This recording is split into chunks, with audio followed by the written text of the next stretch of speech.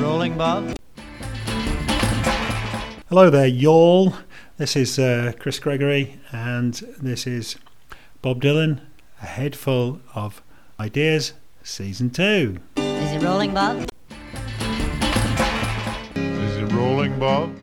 And today I'm going to read an extract from my book, which is called Determined to Stand, the Reinvention of Bob Dylan. And this is Red River Shore. The book is an examination of Dylan's later work from Time Out of Mind onwards, as well as the Never-Ending Tour. One of the amazing things about Bob Dylan's career, of course, is the number of songs he didn't actually put on his original albums, which later got picked up on bootlegs or the official bootleg series and so on. There's no doubt that Red River Shore is another one of the most outstanding examples of this. Red River Shore was perhaps the major revelation among all the tracks released on Telltale Signs. An outtake from the Time Out of Mind sessions, it had been unheard since its recording some 11 years before. Two takes, which are almost identical lyrically, are presented. But although the song may be unfinished in terms of production, the sound effects that characterise Daniel Lanois's atmospheric techniques are absent. This is not, like some of the other Time Out of Mind outtakes that appear on the collection, a work in progress. It is a fully realised piece, one of the most enigmatic and moving of Dylan's later songs, and a truly visionary work which conveys intense sexual and spiritual yearning. The version on Disc 1 may be just a run-through, beginning with sparse guitar accompaniment and building gradually with the addition of more drums, bass and a particularly atmospheric accordion played by Augie Mayers. But as with the early version of Mississippi, the essence of the song is captured most effectively in its first take. Dylan's singing here is breathily tender and restrained, reminiscent of the intimacy of the original New York sessions for Blood on the Tracks. The effect is beautifully matched to the tone of humility that underscores the unfolding narrative, tinged with a sense of aching regret. Though it is a kind of love song, its concerns are ultimately far more transcendent. In many ways, it is a classic piece of romanticism, which echoes the nature poems of Burns, Keats and Wordsworth. The girl in the song seems more elemental than real, a kind of spirit of nature who may be taken to symbolise the poetic imagination itself. Dylan uses an authentically mature voice here to create a kind of mystical reflection on the power that memory has on our lives as we grow older. There are two major red rivers in the US, one in the south between Texas and Oklahoma and one in the north that runs from Minnesota to North Dakota. The Red River referred to in the 1949 Howard Hawks' John Wayne movie is the southern one, while the other is near Dylan's home state of Minnesota. But there does not seem to be any attempt to use US geography in any metaphorical way here.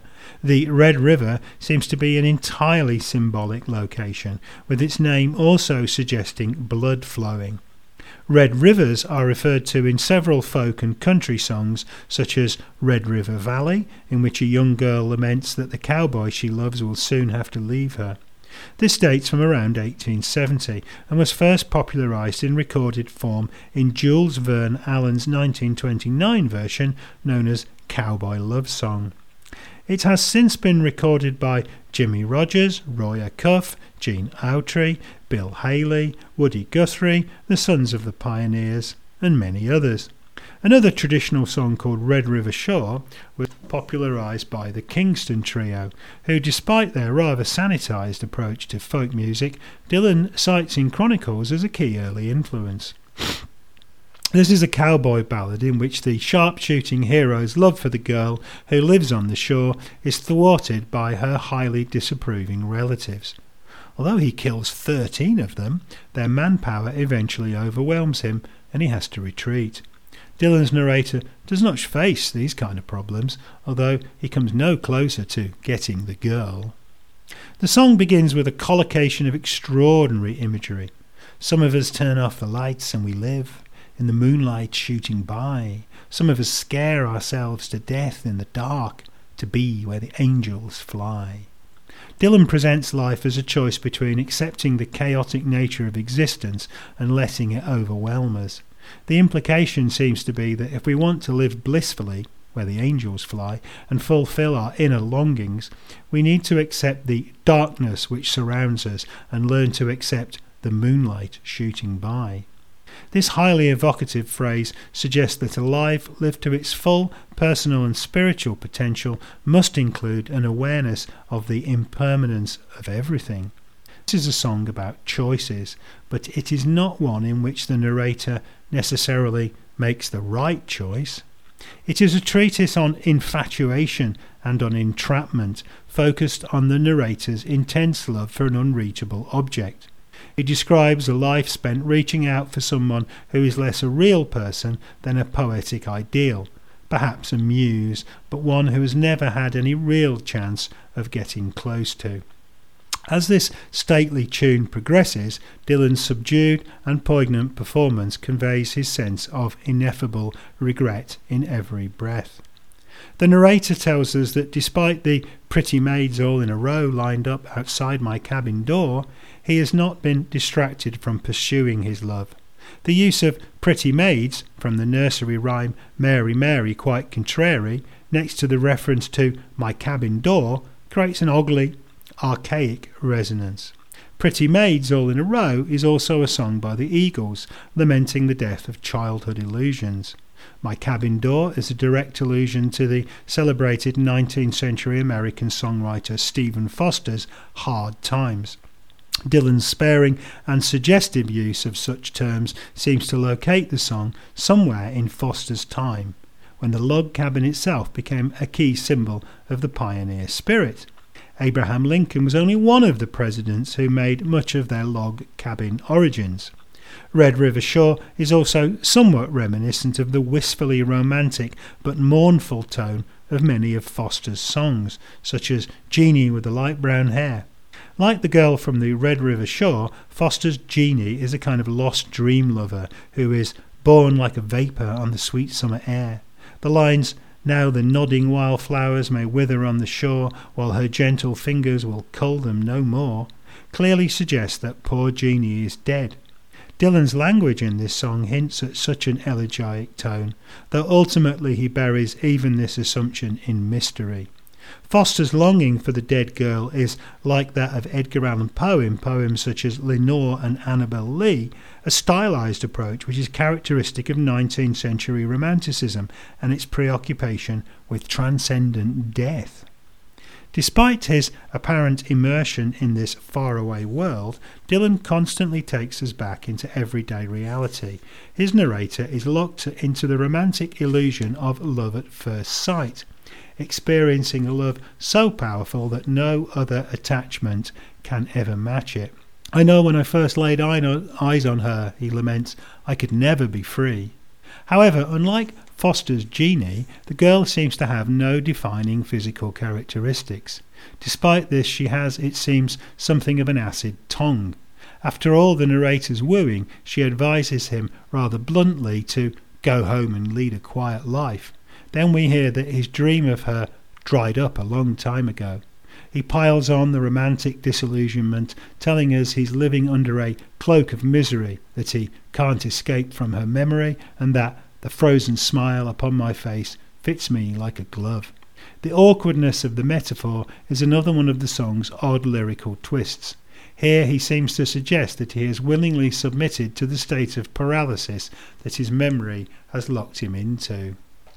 The narrator tells us that he's trapped in the fires of time and living in the shadows of a fading past, but admits he never did know the score and has tried to stay out of a life of crime. He seems to be simultaneously far away from the shore and standing at its edge. I'm a stranger here in a strange land, he declares, but I know I've stayed here before, and remembers being here with the girl 1,000 nights ago. He seems to be trapped in a romantic fantasy, in love with a memory which he is unwilling to let go of. But then the narrative takes some very unexpected turns. He tells us he went back to see the girl once to straighten it out, but that all the people he talked to had no memory of her. Increasingly it seems as if she may have been a figure in a dream. But there is still one more shadow from the past that the singer apparently has to exorcise. In the song's oddest twist of all, we are presented with what appears to be, at first anyway, a reference to Jesus. I've heard about a guy who lived a long time ago, a man full of sorrow and strife, that if someone around him died and was dead, he knew how to bring him on back to life. This may be an allusion to the prophecy of the coming Messiah in Isaiah 53:3. He is despised and rejected of men, a man of sorrows and acquainted with grief, and we hid as it were our faces from him. He was despised, and we esteemed him not. Yet this is not any kind of conventional religious revelation. The weirdly detached language in which it is presented to us, especially the phrase died and was dead, suggests that the guy being referred to is some kind of magician. The lines remain ominously mysterious. Does the singer want the guy to bring the girl back to life, or is he merely grasping at straws? The way the guy is introduced and then dismissed in no way indicates any leap of faith. All we are left with in the end is an enigma. Well, I don't know what kind of language he used, or if they do that kind of thing anymore. Sometimes I think nobody ever saw me at all, except the girl from the Red River shore. The girl, it seems, was a mere chimera, perhaps a product of the narrator's own imagination. But in these last few lines, the entire veracity of the narrative is challenged. Was any of it real? Was it just a dream? Can we really trust our memories? Can we bring them back to life? The singer has obviously been inspired by the girl. She seems to have always been his muse. Whenever he tries to conjure up, she slips through his fingers, a ghost of a memory. The implication seems to be that only by accepting the truth of the past can we be free from it. Then we can avoid scaring ourselves to death in the dark and live in the fullness of the present moment. That's that. I hope you enjoyed that. If you look at my website, you'll see links to various versions of this song. My website is called From the Pen of Chris Gregory, and you can find that at chrisgregory.org. That's CHRISGREGORY.org. There's lots of writing there about Bob Dylan and about a number of other subjects, and the book can be obtained from there, Determined to Stand, the Reinvention of Bob Dylan. And if you're feeling particularly generous, you might want to buy me a coffee, which means you go to the website, buy me a coffee, and put in buy me a coffee /Chris Gregoff, GREGOF, or possibly FF, one of those two. And if you go there, you should be able to chuck me a price of a cup of coffee, maybe £2 or £3, or several $1 million if you like, whatever you like. Okay, see you next time. Bye. Is it rolling, Bob?